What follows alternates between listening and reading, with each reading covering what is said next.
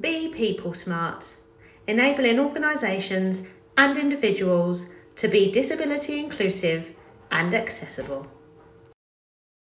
Hello everyone and welcome to today's episode of the Be People Smart podcast. So, as it's season 2, it is all about myth busting, and today we are going to be busting more myths. And when I say we, it's because I am joined by Simon Houghton today. So I'll get Simon to introduce himself. Simon. Hey, thank you very much, Jodie. My introduction. I'm a management consultant by trade. I focus on culture and organizational change.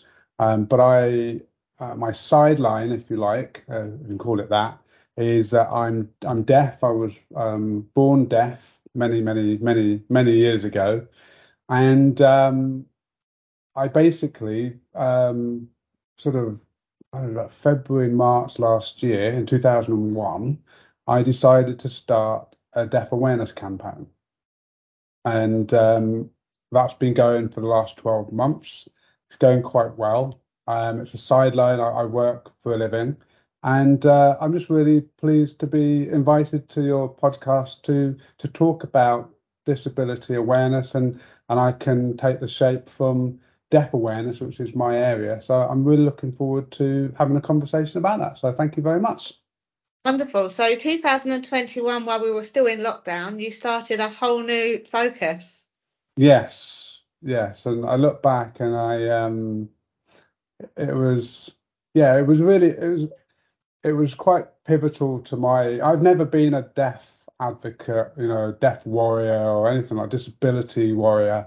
I was born deaf, and I've had numerous challenges from at school. Had low level bullying because I'd be the new kid. My parents, my dad worked in sales, and we were up and down the country. I was born in Tunbridge Wells, lived in Scotland, moved to Sussex. I've been all over the place. And so I was the kid who turned up with the very nice NHS behind the ear hearing aids on a Tuesday morning at 10 o'clock to be greeted by 30 kids who'd known each other for 5 years or something. I would have to fit in with these people, and what's that in your ear? And so I got low level bullying. And then even so far as at college, at work, I got thrown off a project because I misheard something. I misheard an action basically, and the program director wasn't happy with that, and he actually threw me off a project. So I've had ups and downs, but actually it was the pandemic that completely stopped me in my tracks. So prior to that, I would dust myself off and move on. But actually, because of my deafness and because of how much I rely on lip reading, that I was simply unable to communicate with people. And you'll probably remember back at the time in February, we had these essential services. And so the essential services like your doctor's surgery, hospitals, pharmacy, opticians, supermarkets, and all the other businesses were either working from home or they weren't working at all, and everyone was furloughed. And at that time, from sort of October, November, December, January, I was having these experiences talking to doctors, surgery. I burst into tears at my local doctor's surgery when I spoke to the nurse, who was all gowned up, and I couldn't hear a word she was saying. And she eventually said, "How are you?" And I'm like, "Brr." And then in the pharmacy, where the person refused to take their mask off, even though they were standing in front of a perspex screen. And I'm like, please, I can't hear you. If you could just, and then he kind of realized. And then finally, the straw that broke the camel's back, if you like, was when I went to an optician's. And I went to the opticians, and they wore a mask and a face shield. And they were saying, is green better than red? And you're doing a normal test. And I must have said about 12 or 14 times, I'm really sorry, I'm deaf. I can't hear. I have to lip read. And this person just carried on. No understanding what I said. They might have increased the volume. I couldn't hear it. I'm deaf, so I wouldn't know. But we just carried on, and my frustration levels were going up and up and up. And then I can laugh at it now. At the very end, the optician said, if you get floaters, come back to the opticians. I couldn't hear because she was wearing a mask. She said, go straight to A&E. I'm like, wow, what? Go straight to A&E, and I don't know what you're talking about. And I said, I'm deaf, I can't hear you, I have to lip read. I said, ugh. So instead of murdering her, I thought that was best if I asked her to tell my wife. So my wife was kind of outside, she was shopping, so I called her. She came and she told my wife what she'd said. We chose some glasses, we left the opticians, we were getting in the car and driving home. I said, oh, by the way, what was it that the optician said? And she said, oh, if you have a detached retina, go straight to A&E. And I'm like, well, I've got all these questions now. Why did she say it? When's it going to happen? What are the symptoms? What can I do to stop it from happening? All these things. And I couldn't have that conversation because, I was on my way home. And so I got really sort of angry that I was isolated from that conversation. Anyway, fast forward 2 weeks later, I had to go and pick up my glasses. And my wife couldn't come with me. So my wife doesn't trust me to find my own glasses. I'd end up like Dame Edna Everage or something. I'm terrible when it comes to choosing things like clothes and glasses. I always need my wife with me. But she works at the hospital and she was on call, so she couldn't come with me. So I had to go on my own. And so I thought, what do I do to stop this lack of communication thing going? So what I did was I doctored my mask. I wrote lip read and deaf on the cheeks of my mask, not on my cheeks, but on my mask. And so I walked into the opticians, and you had those early on, if you remember, we had these like COVID stations before you could get into the shop. You had to wash your hands and stuff and yes. be booked in. And the lady saw me walk into the opticians towards this counter without saying anything. She took a step back. She pulled her mask down. She said, "How can I help?" And it's even given me goosebumps now. That was the first time anyone has ever said anything to me to make me feel like I was being listened to. And I can understand it because it's a hidden or an invisible disability. So of course no one would know. But the fact that I'd written this made this lady alert to the problem that I was experiencing, which I can't hear you because you've got a mask on. And we talked about it. I said, was it a good idea? And she said yes. And anyway, cut long story short, I wrote about it on LinkedIn. I didn't get my Dame Edna Everage glasses. I got the right ones. I wrote about it on LinkedIn, about 100 or so thousand people had viewed and lots of engagement and people saying, I didn't realize deaf people would struggle with masks. And I'm like, it's obvious to me because I have to lip read, but people didn't realize. So I was answering all these questions, and I said, would anyone like some training? Now, I'm not an expert, not an expert in anything really, but I'm not an expert in deafness, other than the fact that I'm 40 odd years. I'm 49 in September. So I've had the experience of being deaf, and I know what it's like. So I just put this training together, and it was about an hour long. And 70 people joined a Zoom call, and I went through it. I got some really great feedback from people. And basically, that was the beginning of this campaign. The training is now online. It's free for most people, not for profit. There's a small amount of money if you're a commercial business. And if you're a really, really rich company, well, maybe you can pay a bit more. But ultimately, it's down to the idea is how can organizations and their employees better communicate with someone who's deaf or hard of hearing, and that's what the campaign's all about. And there's training on there. You don't have a degree in deaf studies as a result of doing the training. It's quite easy to get through. It teaches you about the different types of deafness, like that, whether it's a blockage or whether it's nerve challenges. Talks about the signs to look out for that somebody might be deaf. It looks at tools that people use. So you might be familiar with the sunflower lanyard, hearing aids, the loop system, sign language, all that sort of stuff. And then it also teaches, and a couple of other things, and also teaches you how to communicate someone on video, face to face, and on the telephone. So that's the kind of thing. And you get a quiz at the end and a nice little certificate. And so far, we've got 210,000 employees have access to this training, cutting across, I think we've got about 26 NHS trusts around the country in the UK.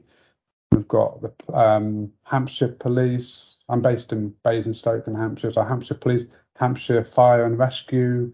We've got some FTSE 100 companies, some big companies. We've got a few in the pipeline as well, which is really exciting. Samaritans, so 20,000 volunteers have access to that training. Some smaller charities and some small businesses as well, and some trade unions. Can't forget the trade unions. So it's quite a range of organisations that have got the training, and yeah, it's been brilliant. It's been really good talking to and actually another avenue is the retail parks. So we launched an Oracle Centre in Reading, all 100 retailers. And the reason we did that on the 12th of April last year, so we just had our first birthday, was because that was the day when businesses opened up. So you didn't just have your essential services. You could go to a card shop, you could go to a food shop, you go to a restaurant, you could all these different things.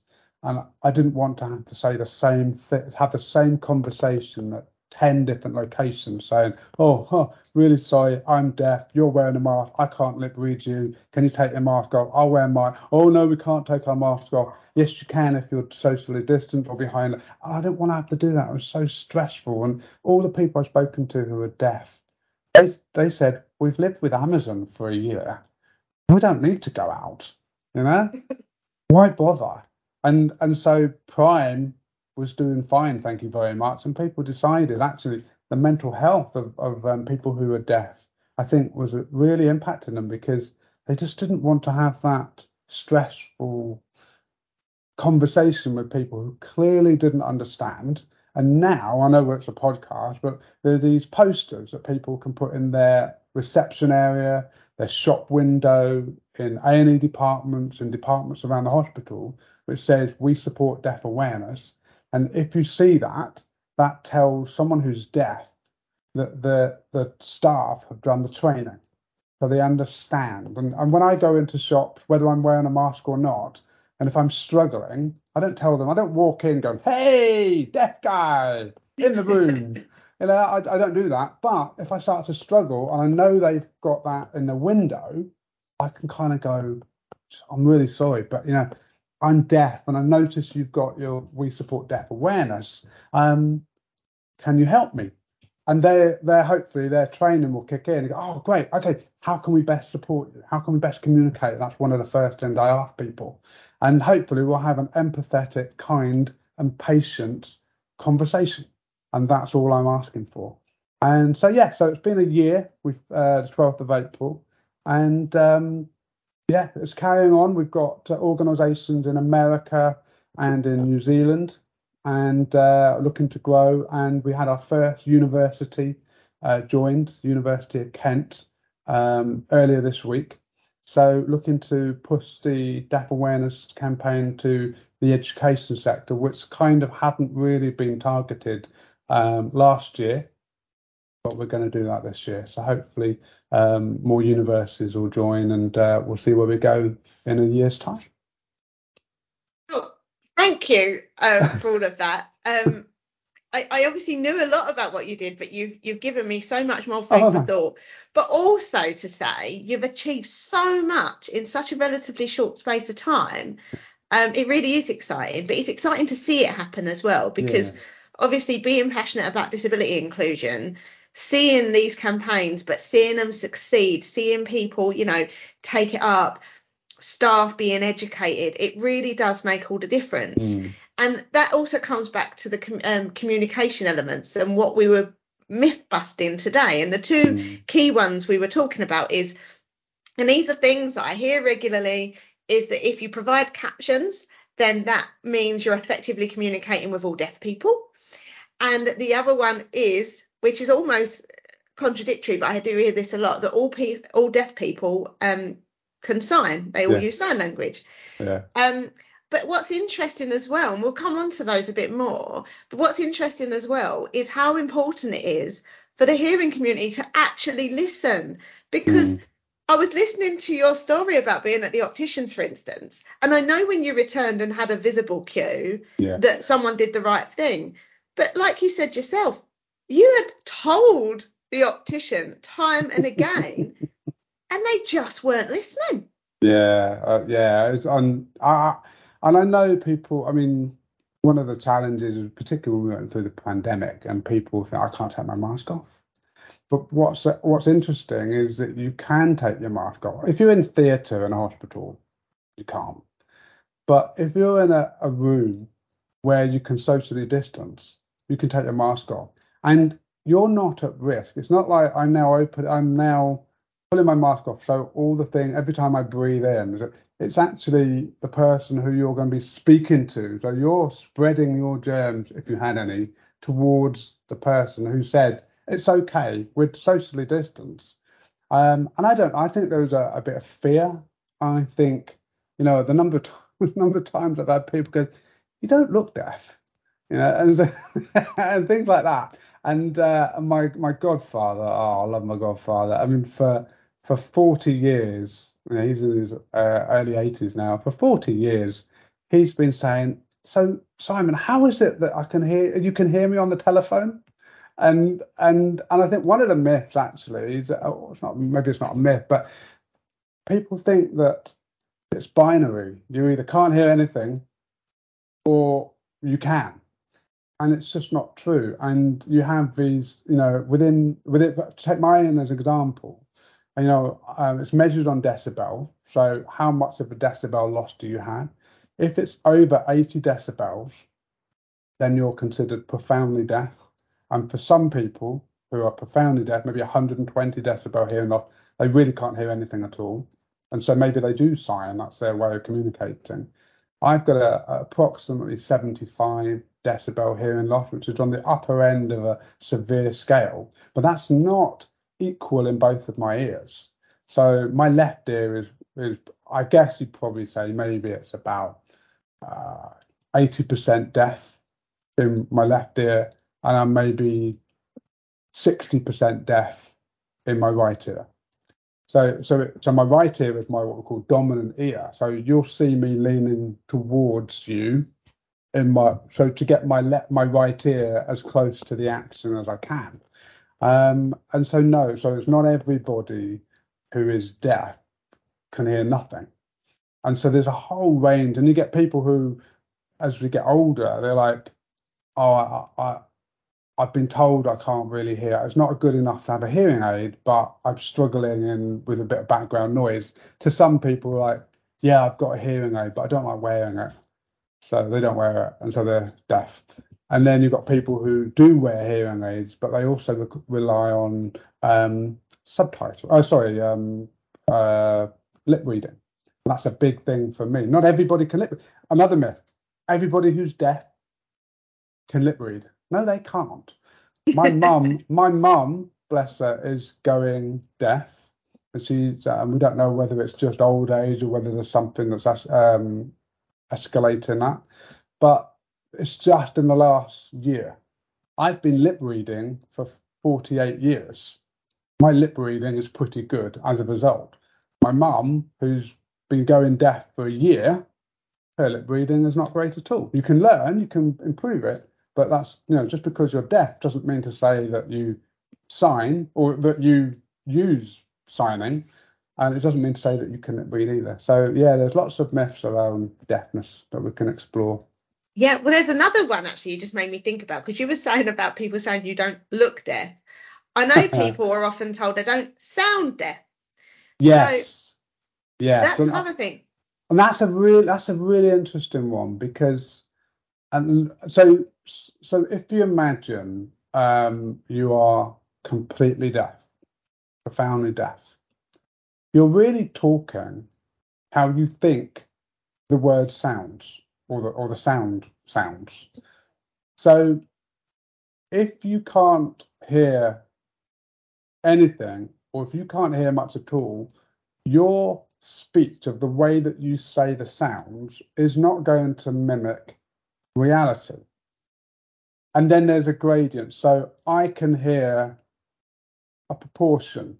So I can hear most, and my voice, I mean, I think most people would agree that unless they saw my hearing aids, they wouldn't know that I was deaf. And that's because my speech is good. And that can be a real pain because everybody forgets. And I don't mean this in a, I'm very fortunate that I can hear some. My speech is good, but it can be a bit of a pain because everybody forgets. Within 10 seconds of me talking, people forget that I have a hearing impairment, or I'm deaf, or however you want to describe it. And in fact, in my household, and this is true, the single most common thing I say in my household is I can't lip read around corners, because they're always calling me, say, Dad, can you put the dinner on? Dad, can you let the dog out? Whatever. And they're calling me for some reason, and it's round the corner or it's in another room. I can't hear them. But because I don't have a speech impediment associated with my deafness, people aren't reminded each time I talk. So, yes, if you sound deaf, if you're profoundly deaf and you have a level of hearing where your speech is unfortunately impacted, then people will be reminded that you have, and I'm not saying that's a good thing or a bad thing, I'm just saying people will be reminded when they talk. But as someone who has got reasonable speech, I struggle, so I can't hear high-pitched sound. So I say the easiest way to describe it is I can hear the vowels, A, E, I, O, U, the low sounds, but the high pitches are I can't hear those. So things like chip and ship. Now I can say that I can tell the difference, but I have to really concentrate. So when I'm talking about fish and chips, yeah. Or I'll give you an example. It's on the training. I have been calling this opera singer by her wrong name all my life, Charlotte Church. So I didn't know it was an S or Charlotte. So I don't and Charlotte Church. Seems weird that it would be different. Charlotte, and I have to really concentrate to say Charlotte, to think of the S or to think of the C. So the consonants are the things that I can't hear. So that's my very small speech issue that I have. And obviously people, another thing, just to finish up on that one, speech, you don't sound deaf. Well, my mum is going deaf. She's had 70 odd years, I won't give away her real age, so 70 odd years of not being deaf. So her speech is fine. So what people are really saying is if you were born profoundly deaf, you don't sound deaf, right? Because the sound doesn't.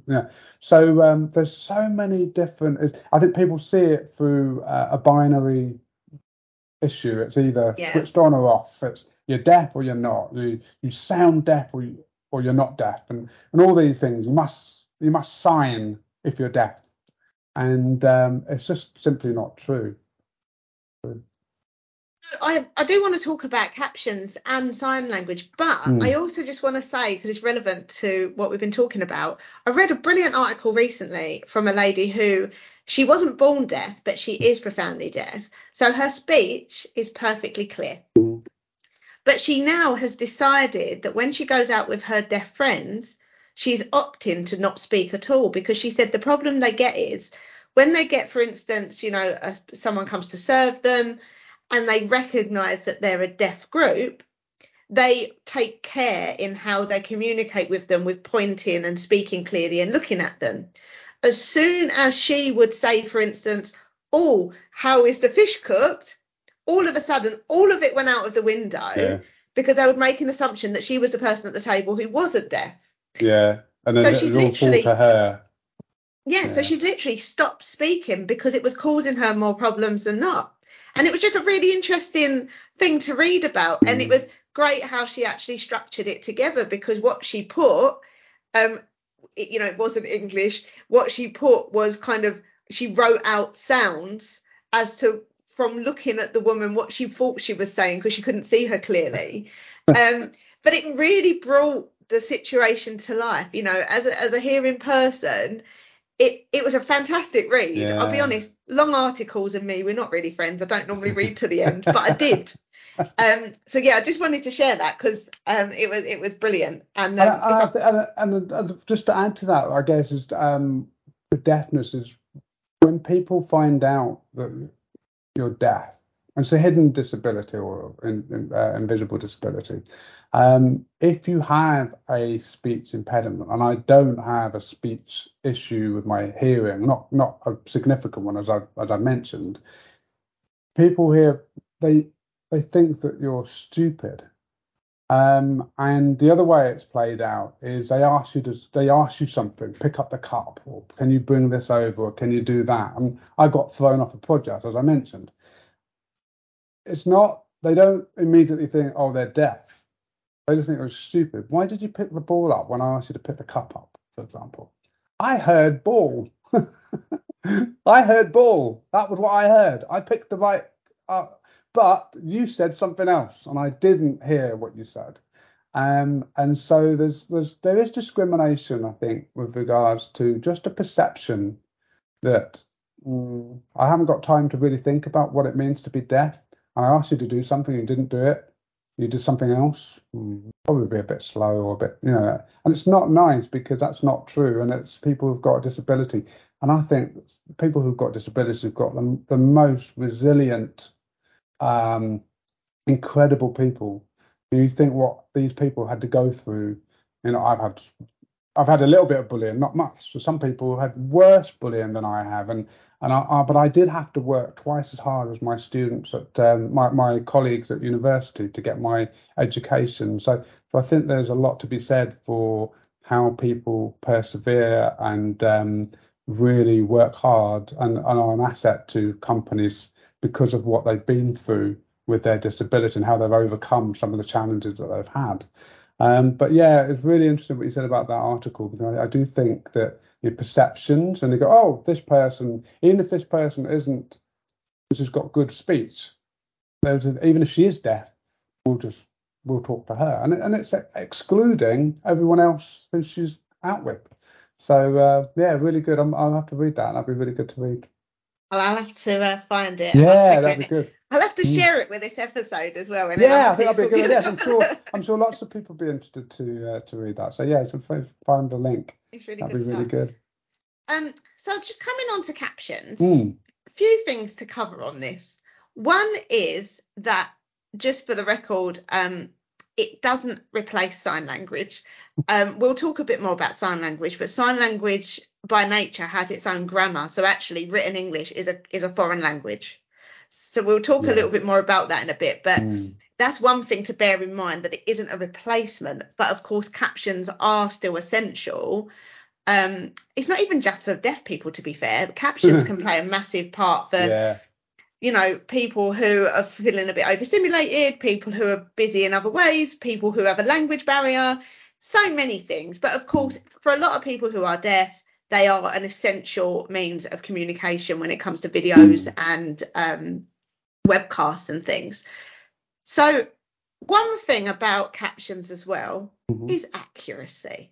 Because people like to do things quickly. We call it craptions in the trade, but it's not bad. I mean, accuracy, you're absolutely right. And I didn't mean to interrupt you, but yeah, carry on. I've got lots of ammo about this myth busting. No, absolutely. I just wanted to say people like to do things quickly, and I completely appreciate that. But artificial intelligence isn't intelligent enough when it comes to creating captions that are actually giving the message that you intended and the message you hear if you can. So it's so important that, I mean, it is good to pick a tool that is as accurate as you can get. And there are some really inexpensive tools out there that are pretty good. But it's also so important that you do take the time to go through and actually correct the wording so that it is an equitable experience and people are all getting the same message. And also so you don't embarrass yourself, because sometimes the narrative can be really different because AI thought you were giving something else. Yeah, no, you're absolutely right. I mean, particularly because of the pandemic and even now the hybrid working, as everyone's calling it, and working in the office. And as you know, I've just come back from the office, but I'm in the office 1 day a week. But for those other days, and in fact, when I'm in the office, because other people are working from home, I'm on the video calls anyway in the office. I'm not actually having conversations with people, I'm on video. So I spend most of my day on videos. And we happen to use Teams. I've used Zoom, used Google, and there's loads of them out there. They aren't perfect. But I think, and you touched on it, I think it's important that people appreciate the tool that the deaf or others use in talking about captions, closed captions.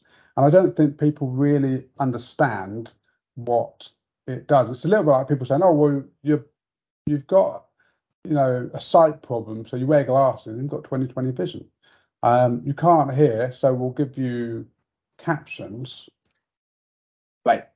But it's not the same. One of the biggest challenges I find with closed captions, certainly on Teams, is that if you have a strong accent, and it's discriminating against people who've got a strong accent. But if you have a strong accent, it doesn't handle that pretty well at the moment.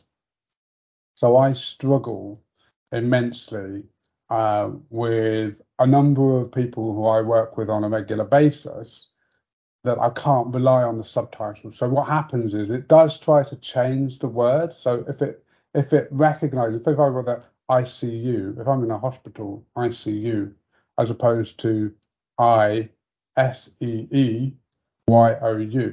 okay? But I've just said hospital ICU, and it's come up as ICU, but it's also done ISEEY as one word, OU. So it's learning, but it's not perfect.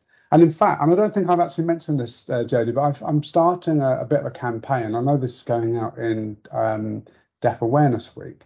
And actually on the 5th, on the Thursday the 5th, I'm starting I've got this campaign called Closed Captions for a Day.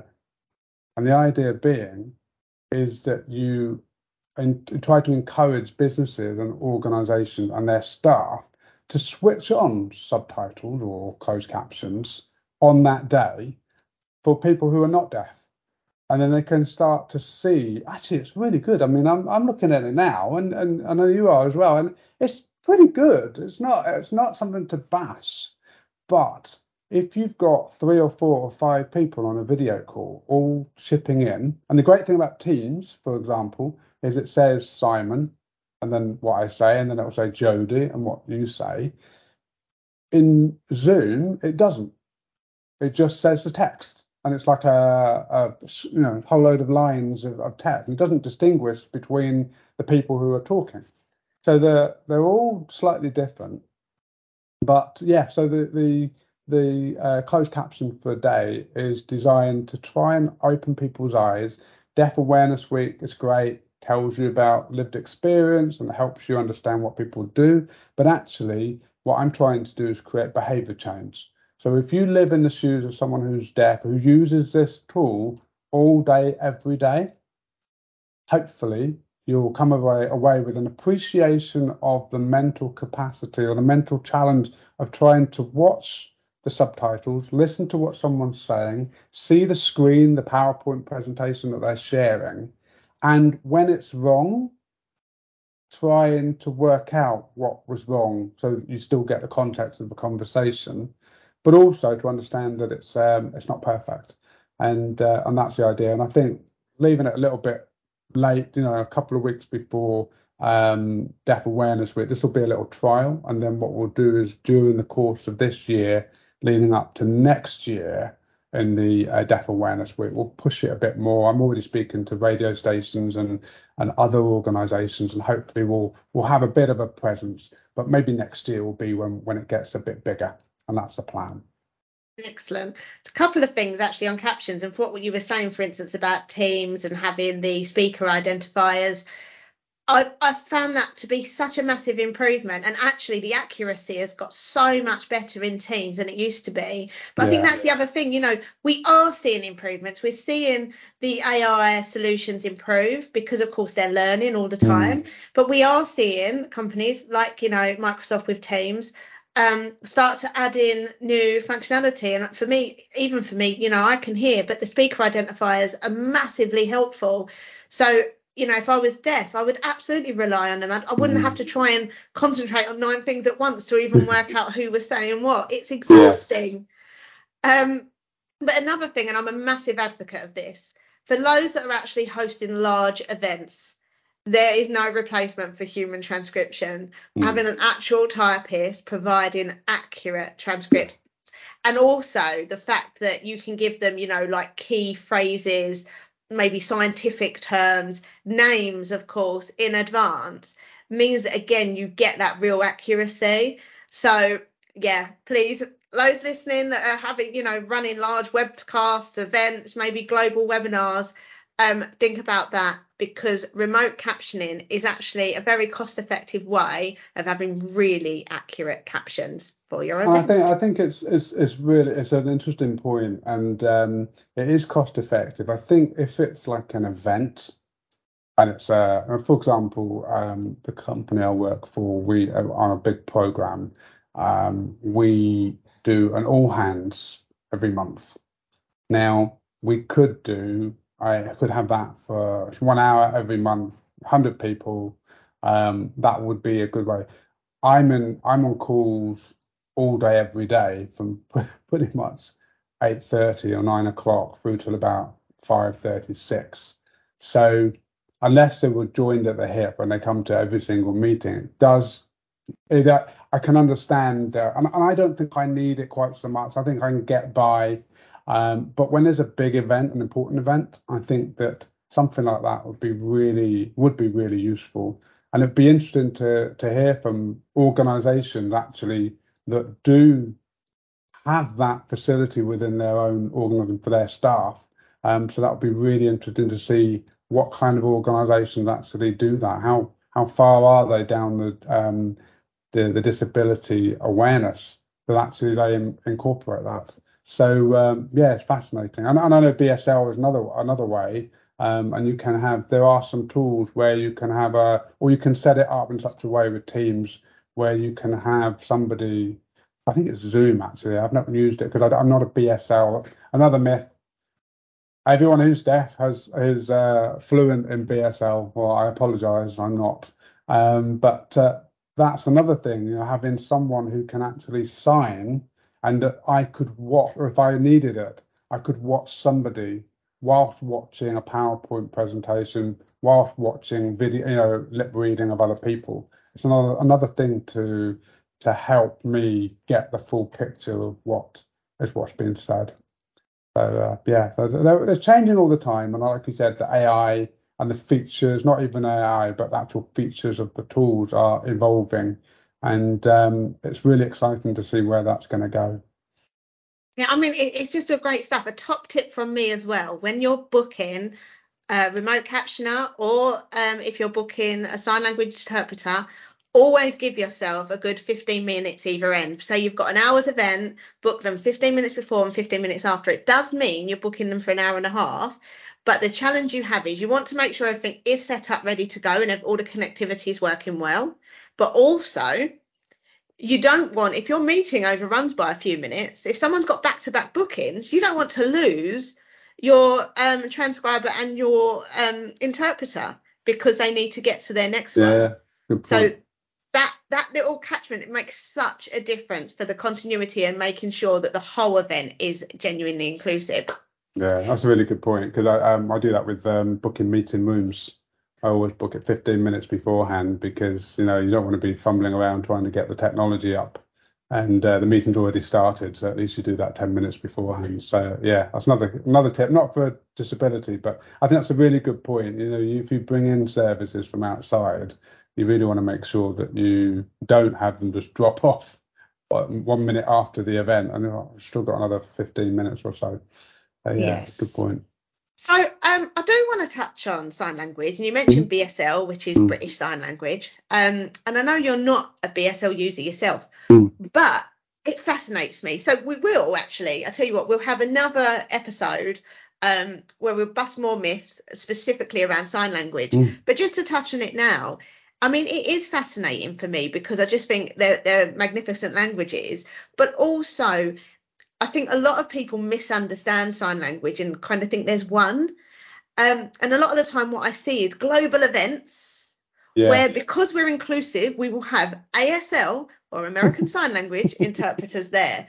Well, that's brilliant if you're American. Yeah.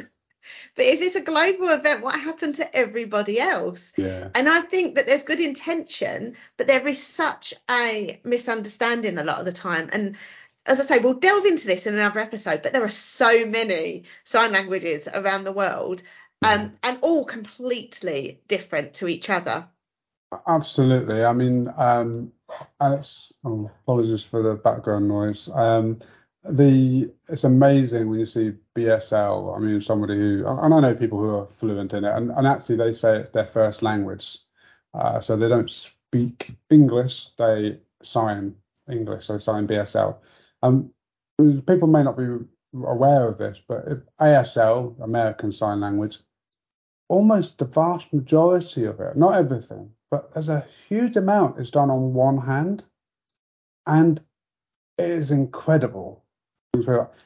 I keep thinking they're going to have arthritis or something in their fingers because the way that they move and the dexterity and the way that they communicate, whereas BSL uses both hands, so doing certain words and certain expressions. But what's really amazing is the expression of how people communicate. And you only have to watch when they were doing the, on the news, when they were doing the briefings, particularly in Scotland. They didn't do it quite so much in England, but in Scotland they did that.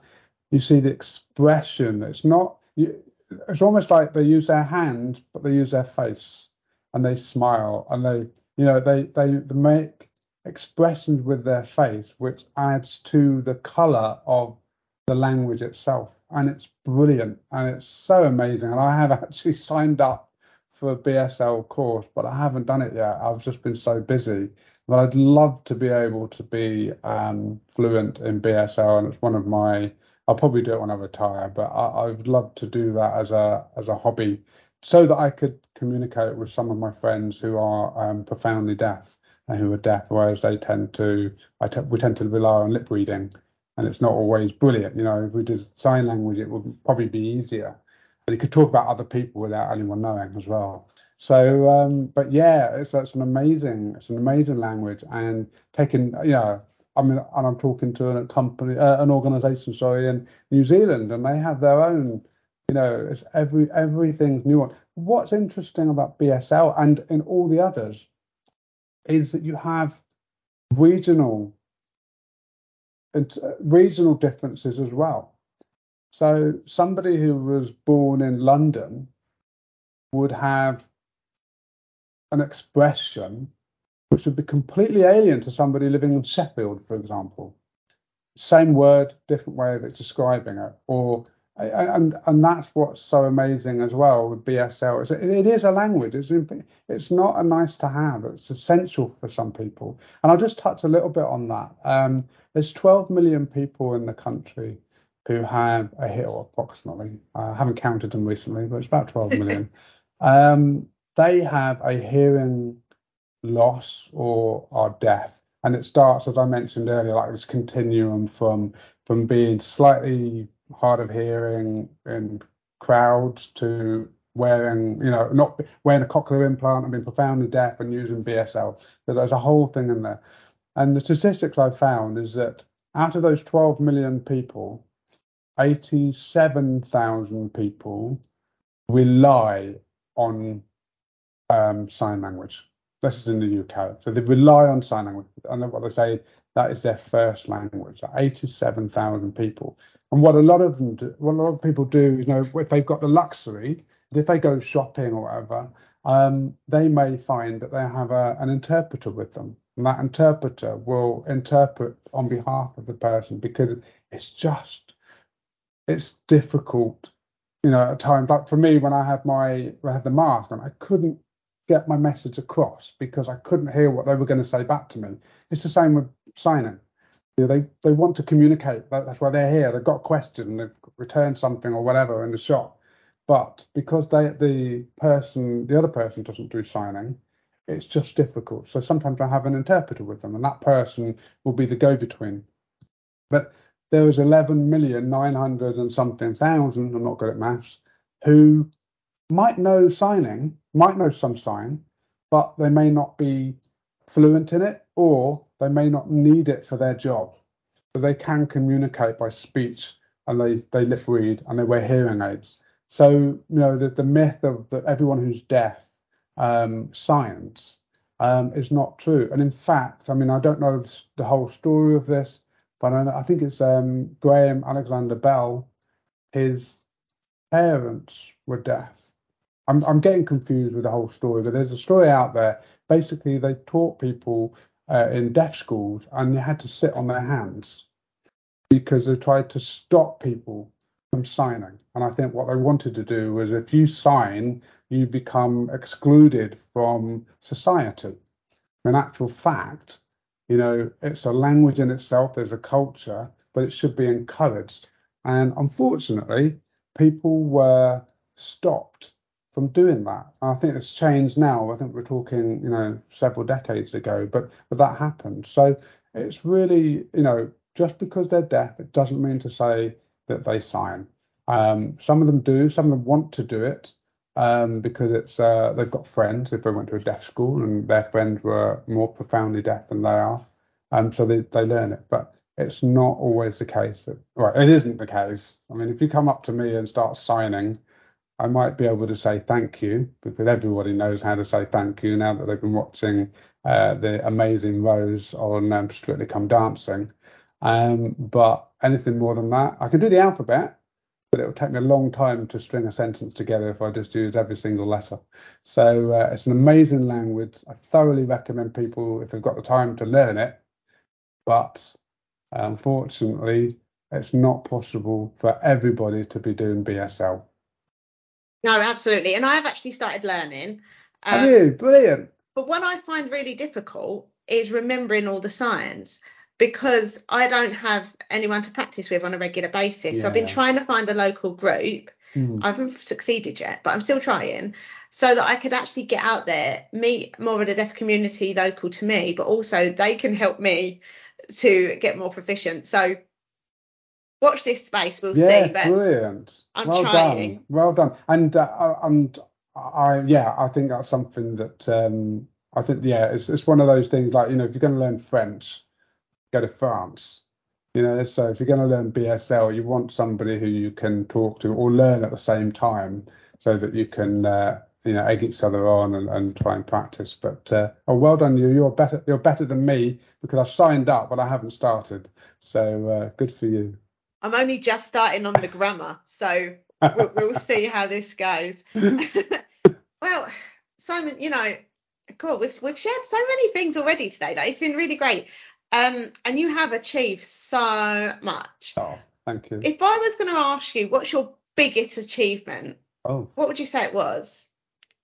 Do you know what? I think the biggest achievement was getting into the first NHS trust.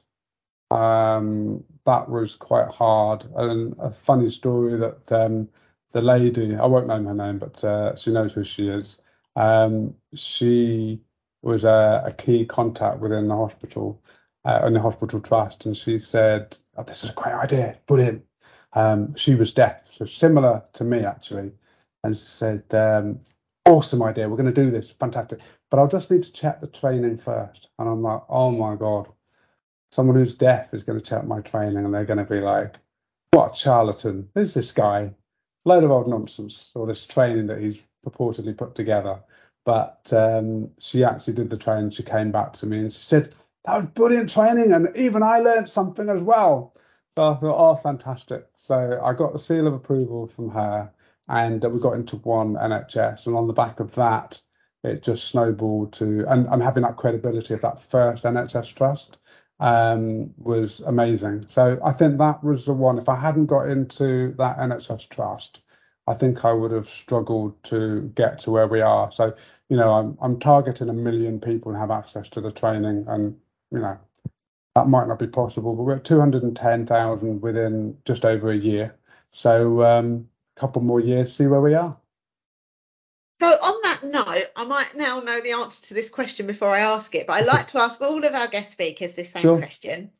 So if you had a magic wand, Harry Potter style, and you could change one thing to make the world more inclusive or accessible, particularly, of course, for people who are deaf or hard of hearing, what would you change?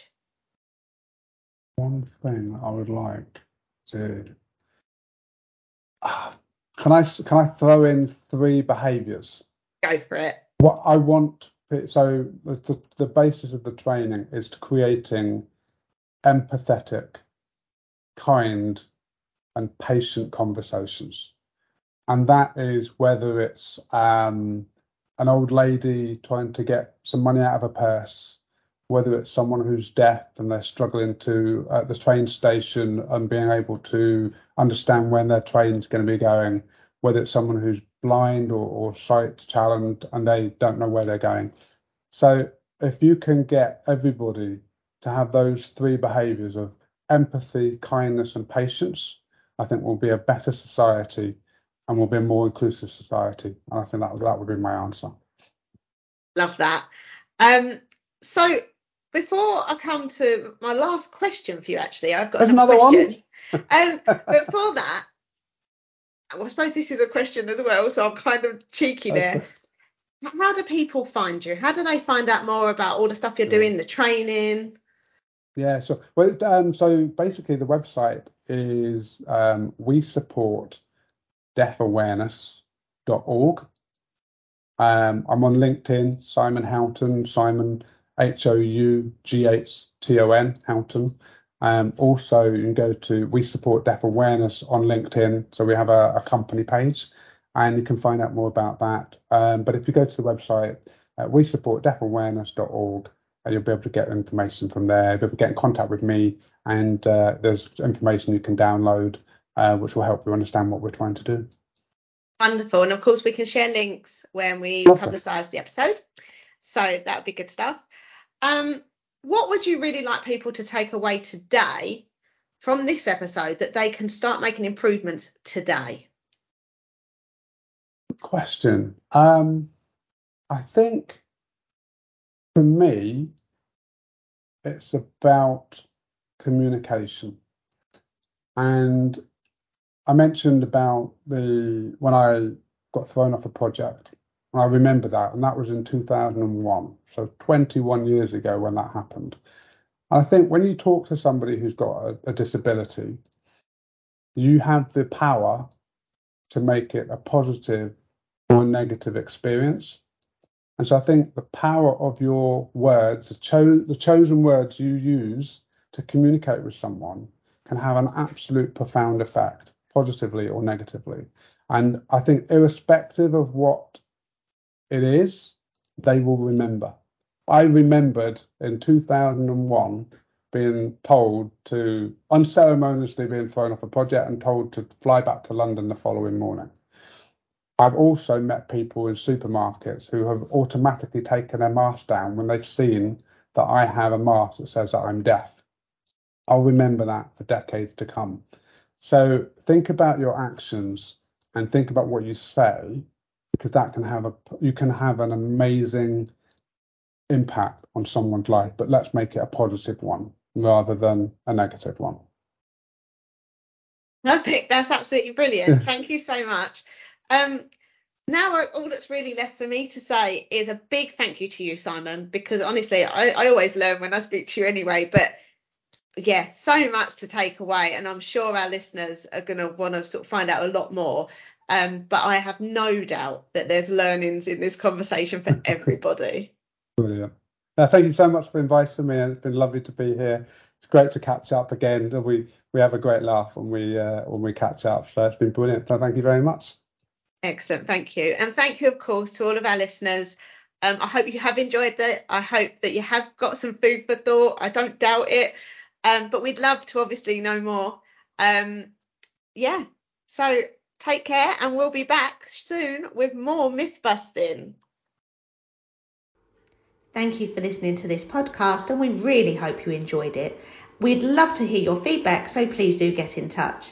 And don't forget to subscribe so you don't miss out on the other wonderful guest speakers we have lined up.